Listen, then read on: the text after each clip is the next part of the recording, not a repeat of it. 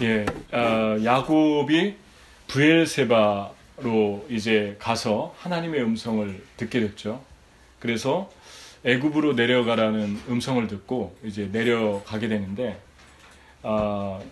이것은 야곱이 내려가는 것이 아니고 야곱의 의지 또 야곱의 결정이 아니었고, 하나님이 이미 아브라함에게 말씀하신, 그러니까 아브라함이 100세에 이삭을 낳았으니까 130세 야곱이 이제 이삭을 낳고, 야곱이 130세에 이제 여기를 들어가게 되죠.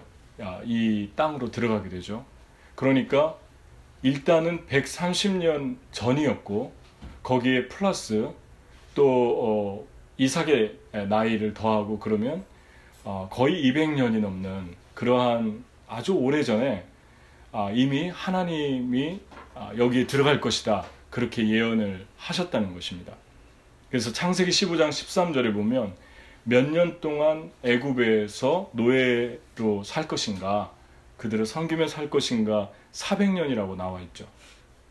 그래서 여호와께서 아브라함에게 이르시되 너는 반드시 알라, 내 자손이 이방에서 객이 되어 그들을 섬기겠고 그들은 400년 동안 내 자손을 괴롭힐 것이다. 그러니까 이미 하나님의 치밀한 계획 속에서 요셉이 먼저 내려가게 하고, 이제 그 요셉을 통해서 70명의 가족이 내려가는 것을 우리가 보게 됩니다. 근데 어떻게 생각해 보면 야곱의 그 이제 나라, 야곱의 뿌리, 야곱의 언어, 그리고 야곱의 족속, 야곱은 한 나라를 이루었던 그러한 이제 어떻게 보면 족장이면서 왕이나 마찬가지인데, 이러한 아브라함과 이삭과 야곱의 그 뿌리가 완전히 지워지는 그런 일이라고 볼 수 있습니다.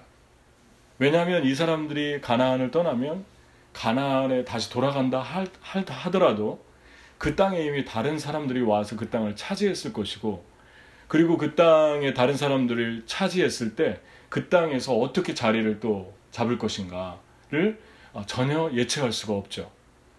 그러니까 완전히 다 그냥 원점으로 돌리고 다 지워버린 거예요. 가나안에서의 모든 그 흔적은 다 없앤 거나 마찬가지입니다. 근데 그 흔적을 없앤 분이 바로 하나님이셨다는 거죠. 근데 어떻게 하려고 이 사람들에게 보장도 없이 이 사람들이 새로운 땅을 가서 새로운 땅에 정착한다는 것과 애굽으로 가서 애굽에서 마치 새빵살이 하듯이 그렇게 들어가는 거하고는 너무 이게 차이가 나는 거 아닙니까? 그러니까 새로운 땅을 향해서 새로운 민족을 형성한다, 그러면은 소망이 있죠. 그런데 기약도 없이, 물론 요셉이 거기에 있긴 하지만 요셉이 언제 어떻게 될지 사실 모르는 거고, 정치라는 게. 그런데 그 나라에 가서 모든 것들을 뒤로 하고 그 나라에 가서 하나님만 따라서 새빵살이 들어가듯이 기약 없는 그 길을 가는 거죠. 하나님께서 때로 우리의 삶에도 이렇게 모든 걸 다 지우실 때가 있습니다. 그리고 보장이 안 되는 거죠. 지금 단기적으로 볼 때는 보장이 됐죠. 요셉이 있으니까. 하지만 장기적으로 계산을 해보면 어떻게 보면 보장이 전혀 없는, 그러한 대책 없는 이 여정에 있는 것입니다. 요셉이 어떻게 되면은 이 사람들도 어떻게 되는 거죠. 잘못되면 잘못되는 거죠. 그렇지만 이 브엘세바에서 음성을 듣고 하나님이 가라고 했기 때문에 가는 그러한 모습을 우리가 보게 되죠. 그러니까 하나님 음성 듣는 것이 얼마나 중요한가 다시 한번 저와 여러분이 여기에서 보게 됩니다. 그래서 이제 가는데 간 사람들의 이름을, 70명의 이름을 아주 상세히 적어 놓고 있죠.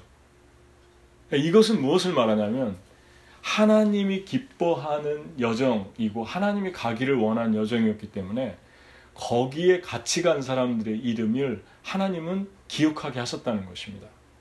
그러니까 특별하게 그들이 뭐 어떻게 보면은 지금 따라가는 게 좋은 거지만 또 이 사람들도 생각이 있는 사람들이고 또 얼마든지 나는 못 가겠다. 나는 여기서 다른 길로 가겠다.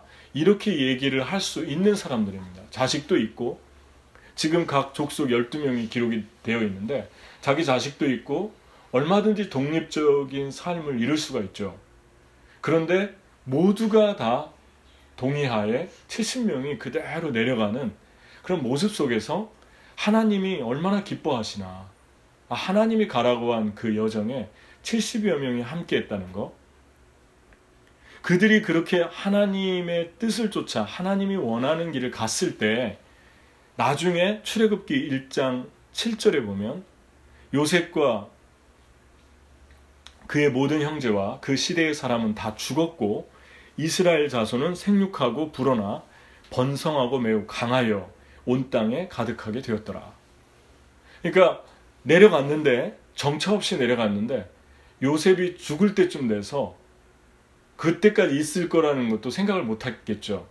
근데 요셉이 죽을 때쯤 돼서 그 땅에서 그냥 인구만 늘어난 게 아니라 번성했다.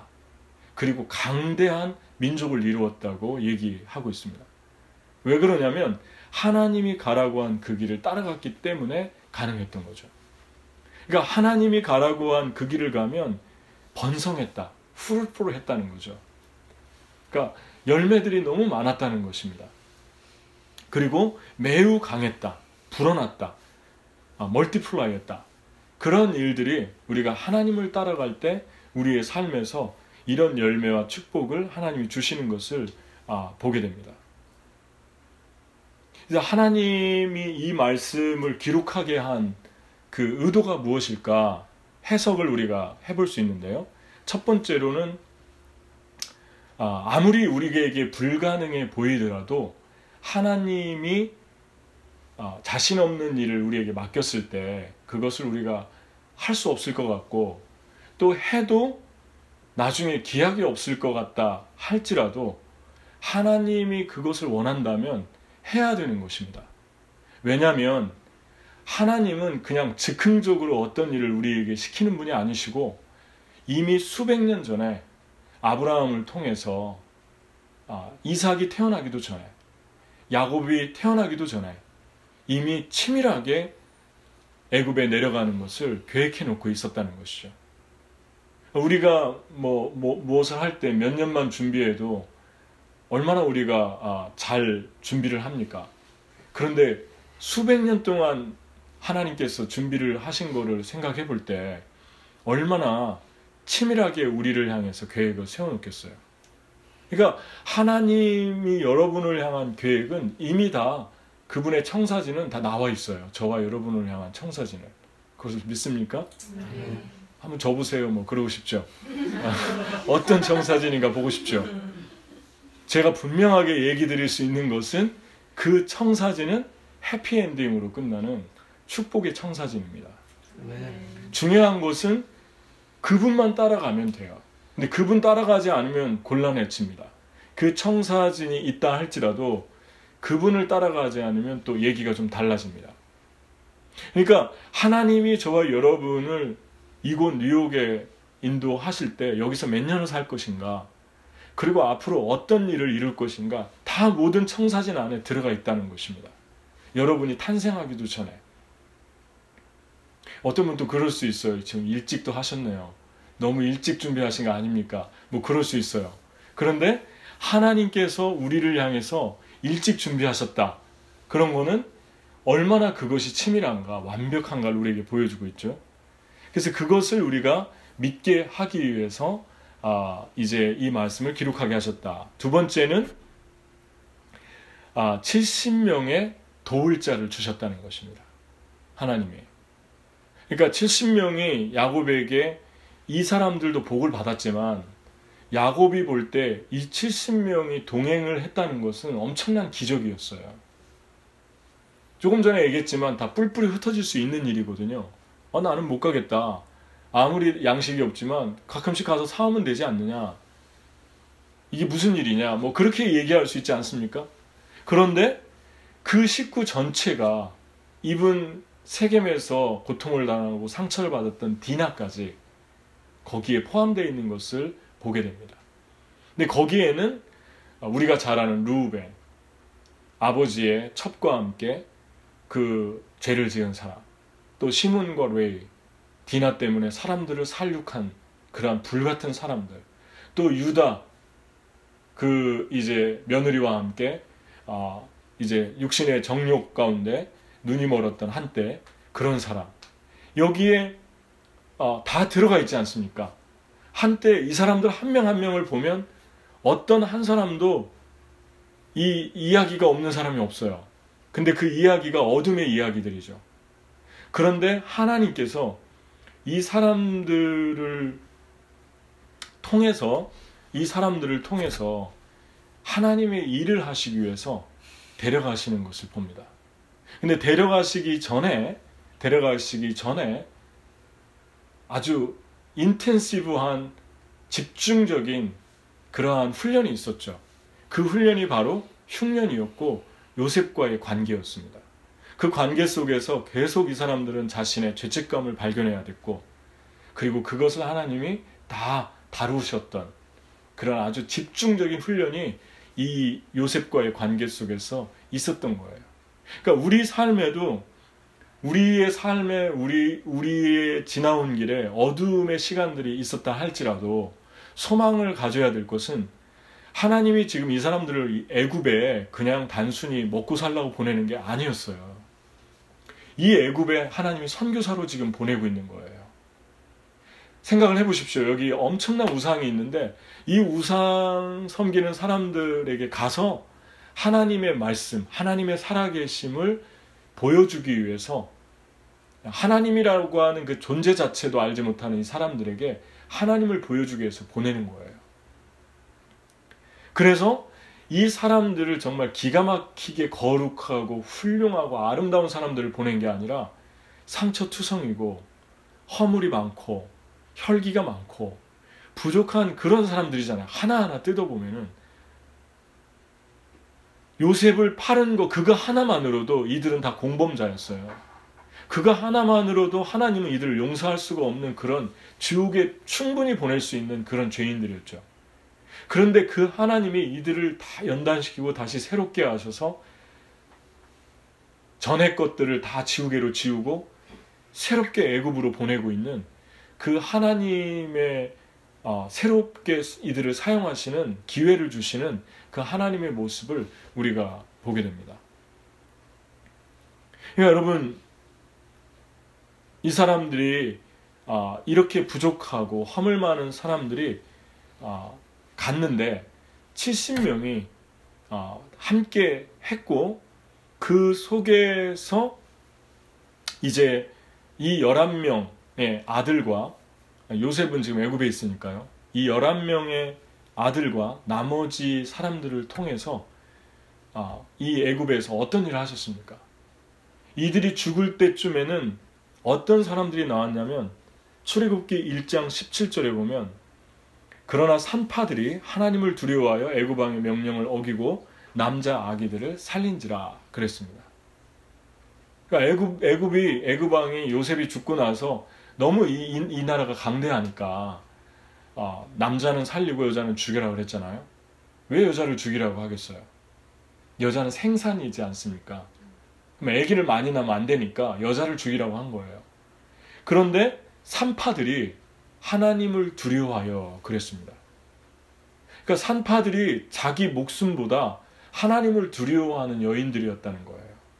그 평범한 산파들이 이랬으니 얼마나 여기에 하나님의 사람들이, 목숨을 걸고 하나님을 사랑하는 사람들이 많이 있었겠어요.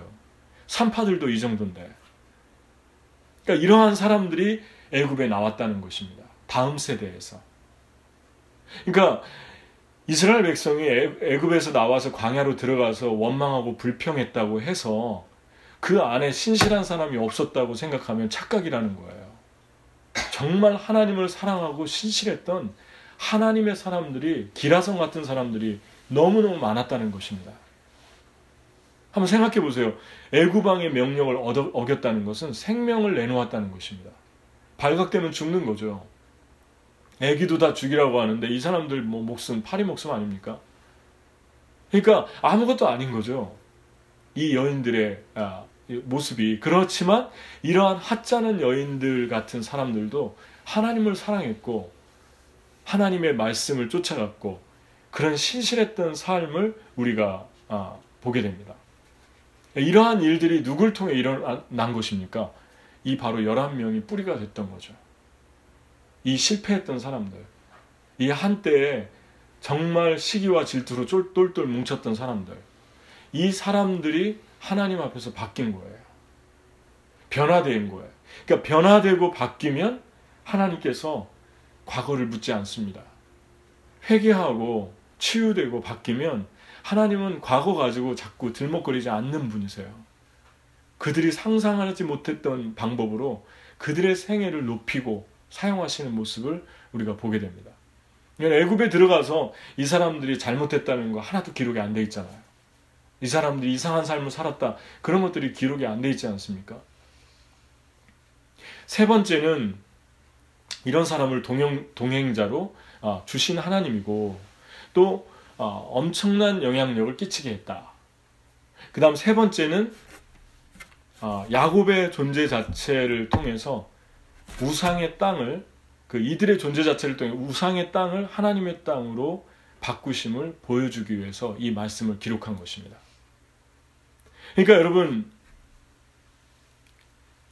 야곱이 17년 살고 죽었는데 130살에 들어가서 147살에 죽었는데 이 17년의 시간을 보면 130년의 시간보다 최고의 인생의 절정이었던 것으로 우리가 보게 됩니다. 그러니까 야곱은 애굽에 가서 바로에게 나갔고 바로를 축복했고 두드러진 일이 이스라엘 자녀들 12명 자녀들을 그들의 자녀들을 한 명 한 명씩 축복한 일이었어요. 크게 그러니까 축복이 주류를 이루고 있는데 뒷부분에 보면 그렇게 볼 때 야곱은 이스라엘의 완전한 영적인 구심점이었고 이 존재 자체가 야곱에게서 흘러가 나가는 그 영적인 그 파급력, 영적인 그 생명을 흘려보내는 그 영성이 전부 야곱에게서 나오고 있는 것을 보게 됩니다. 그러니까 물론 요셉도 있고 또 다른 아들들도 있지만 하나님이 야곱을 이 나이에 130세 나이에 애굽에 보낸 것은 바로 그 존재 자체를 통해서 흘러나오는 그 생명, 그 영향력을 가지고 애굽을 축복하기 위함이었어요. 어쩌면 이걸 좀 과하다가 생각할 수도 있지만 이 17년을 향해서 야곱은 가고 있었다는 거예요. 지금까지. 라반에서의 20년, 라반의 집에서의 20년의 그 연단, 그리고 또 딸로 인한 고난, 또 베델에서의 하나님이 주시는 그 부흥, 또 요셉을 잃은 슬픔, 그런가 하면은 또 하나님이 지켜주시는 그 많은 지켜주신 축복들, 에서를 만났을 때 목숨을 살려주신 거, 야복강가에서 자기를 꺾고 환두뼈가 부러지는 그 자기 포기, 내려놓음, 그리고 에서가 변하는 그 결정적인 순간을 목격하는 거, 하나님이 해주신 거, 또 요셉을 하나님 죽이지 않고 이렇게 살려서 다시 만나게 해주신 거, 이러한 모든 사건들이 어쩌면 이 17년을 향해서 가고 있었던 것입니다. 그러니까 그러한 모든 연단과 모든 하나님과의 동행, 그런 모든 하나님과의 관계 속에서 하나님이 이제 내 인생은 뭐 별거 있나 할 때 그때 가장 파워풀하게 이 사람의 존재 자체만으로도 이 애굽 땅을, 애굽의 이 귀신의 땅을, 이 마귀의 땅을, 이 우상 덩어리의 땅을 바꿔놓는 그런 엄청난 존재력을 하나님께서 사용하셨다는 것을 우리가 보게 됩니다. 저와 여러분이 하나님과 동행하면, 하나님과 깊어지면 깊어질수록 우리 안에 하나님의 영적인 생명이 축적되죠. 하나님의 영적인 생명이 축적되면 계속해서 우리가 거룩한 삶을 추구할 때 우리의 존재 자체만으로도 하나님은 성령의 기름 부으심을 우리가 밟는 땅에, 우리가 만나는 사람들에게 주신다는 것입니다.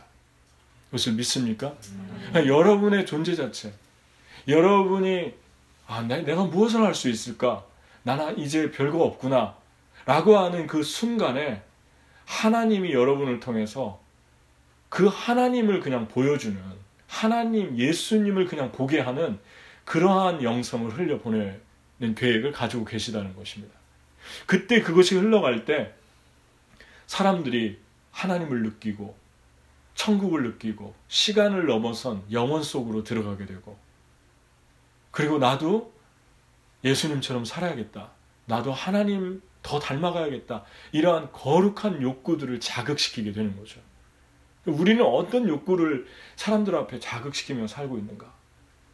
그런데 우리가 자꾸 하나님 떠나서 세상이나 죄악이나 어떠한 육적인 것을 추구하다 보면 그런 것들이 우리 안에 쌓이게 되고 그런 것들을 흘려보내지 않겠습니까, 여러분? 우리가 있는 곳에 하나님의 임재가 아니라 세상의 임재로 충만해질 거 아니에요? 저와 여러분은 시간이 지날수록 하나님의 임재가 우리 안에서 더 충만해지기를 축복합니다. 그래서 여러분이 밟는 땅, 여러분이 누구와 잠깐 만났는데도 하나님을 안 믿는 사람도 하나님의 임재를 느낄 만큼 하나님이 저와 여러분을 그렇게 사용하기를 원하신다는 거죠. 우상이 그렇게 많은 땅이 힘을 못 쓰는 것입니다. 그 귀신과 사단이 점령하고 있는 그 애굽이 완전히 이 고센 땅에 몰려든 이 야곱을 주축으로 퍼져나간 이 엑기스들, 엑기스 있잖아요, 원액. 그 원액 한 방울만 타면은 물이 어마어마하게 들어가지 않습니까? 그것이 짙으면 짙을수록 저는 여러분 한 사람 한 사람을 하나님이 원액으로 불렀다고 생각합니다. 한 방울의 원액, 그 핵과 같은 존재. 그래서 우리가 가면 아무리 소돔과 고모라 같은 썩은 땅이라 할지라도 생명의 땅으로 살아나는 그런 일들이 일어나야 될 것이죠. 그 일을 위해서 지금까지 야곱을 준비시킨 거예요. 그 일을 향해서 지금까지 가게 하신 거예요. 그러니까 야곱의 데스티니는 가나안 헤브론에서 마치는 것이 아니고 야곱의 데스티니는 바로 고센 땅이었다는 거예요. 여러분은 여러분의 데스티니가 또 있다는 것을 믿습니까? 아직 더 큰 것은 오지 않았습니다. 그것을 믿습니까? 아직 더 큰 일은 여러분과 저에게 시작도 안 했습니다. 하나님이 그것을 향해서 저와 여러분을 지금 데려가고 있는 거예요. 성령의 사람 되기 원하고, 하나님의 사람 되기 원하고, 거룩한 사람 되기 원하고, 진리의 사람 되기 원하는. 그래서 애굽의 그 수도가 당시에 멤피스인데, 멤피스에서 고센까지 200km 정도 됐다고 그래요. 200km면은 거의 한 8일 정도 걸어서 걸리겠죠. 그래서 한 8일 정도를 걸어서 요셉이 오게 되죠. 와가지고 이제 귀뜸을 해줍니다. 바로가 고센 땅을 줄 텐데 그 앞에 서서 형제 몇 명을 뽑았죠. 만약에 물으면 목자, 우리는 양을 치는 사람이라고 해라. 왜냐하면은 이때 당시에 애굽에 7대 신분이 있었는데 그 7대 신분에서 가장 하위, 가장 낮은 신분이 목자였고, 그리고 돼지 치는 사람이었다고 그래요. 그러니까 애굽 사람들은 목자나 돼지 치는 사람들을 가장 낮은 계급으로 둔 거예요. 그래서 그 사람들은 그 이상의 사람들하고 결혼도 못하고 신전에도 못 들어가는 거죠. 잘된 거죠. 들어가라고 하면 어떻게 해요, 그죠? 잘된 거죠. 요셉이 되게 지혜롭잖아요. 목자라고 해라. 그러면 여러 가지로 이익이 있는 거예요. 너희들 별로 신경 안 쓸 것이고, 아버지와 이 형제들 그렇게 위협적인 존재로 신경 안 쓸 것이고, 신전에도 안 가도 되고, 그리고 독립성을 유지할 수 있는 거죠. 자기들끼리 결혼하면서 다신론적인 문화 속에 들어가지 않아서 계속해서 퓨어한 하나님을 섬기는 그런 가정들을 이룰 수가 있는 거예요. 여러 가지로 잘 된 거죠. 그런데 그 속에서 어떤 일이 일어났습니까?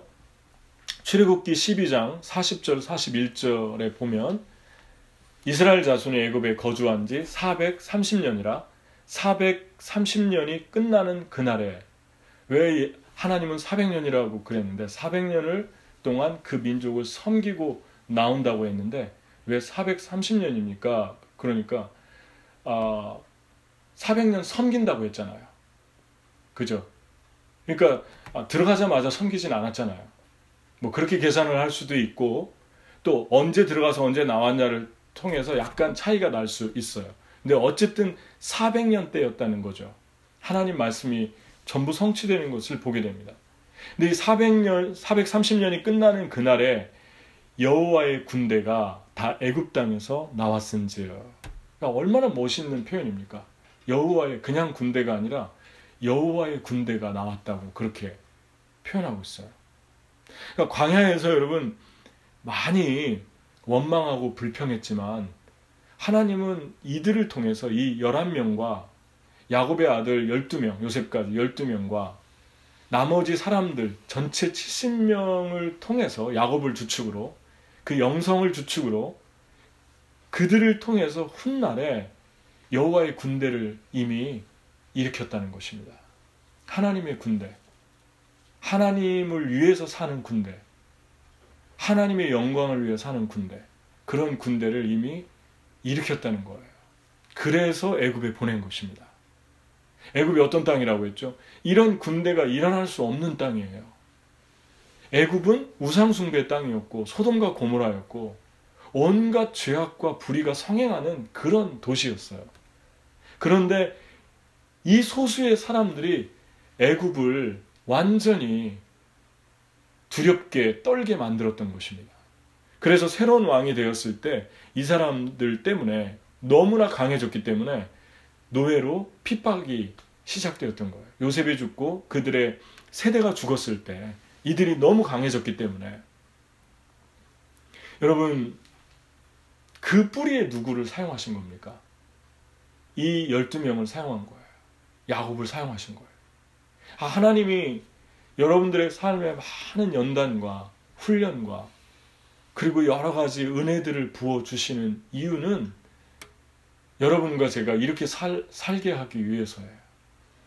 어떤 소돔과 고모라 성을 가도 어떤 땅에 우리가 떨어뜨려 놔도 정말 비행기를 타고 와서 낙하산에 이제 타고 아무 땅이나 떨어 놔도 그 땅이 하나님의 땅으로 바뀌고 거기가 하나님의 용사 또 다른 용사들이 또 일어나고 그런 하나님의 일을 위해서 이들을 그동안 준비시켜 왔던 것을 우리가 보게 됩니다. 근데 놀라운 것은 이런 여호와의 군대가 편안하고 익숙하고 풍요로웠던 가나안에서 일어나질 않았다는 거예요. 긴장감 있고 힘들고 우상숭배가 가득하고 그리고 익숙하지 않은 애굽에서 일어났다는 것입니다. 그러니까 하나님은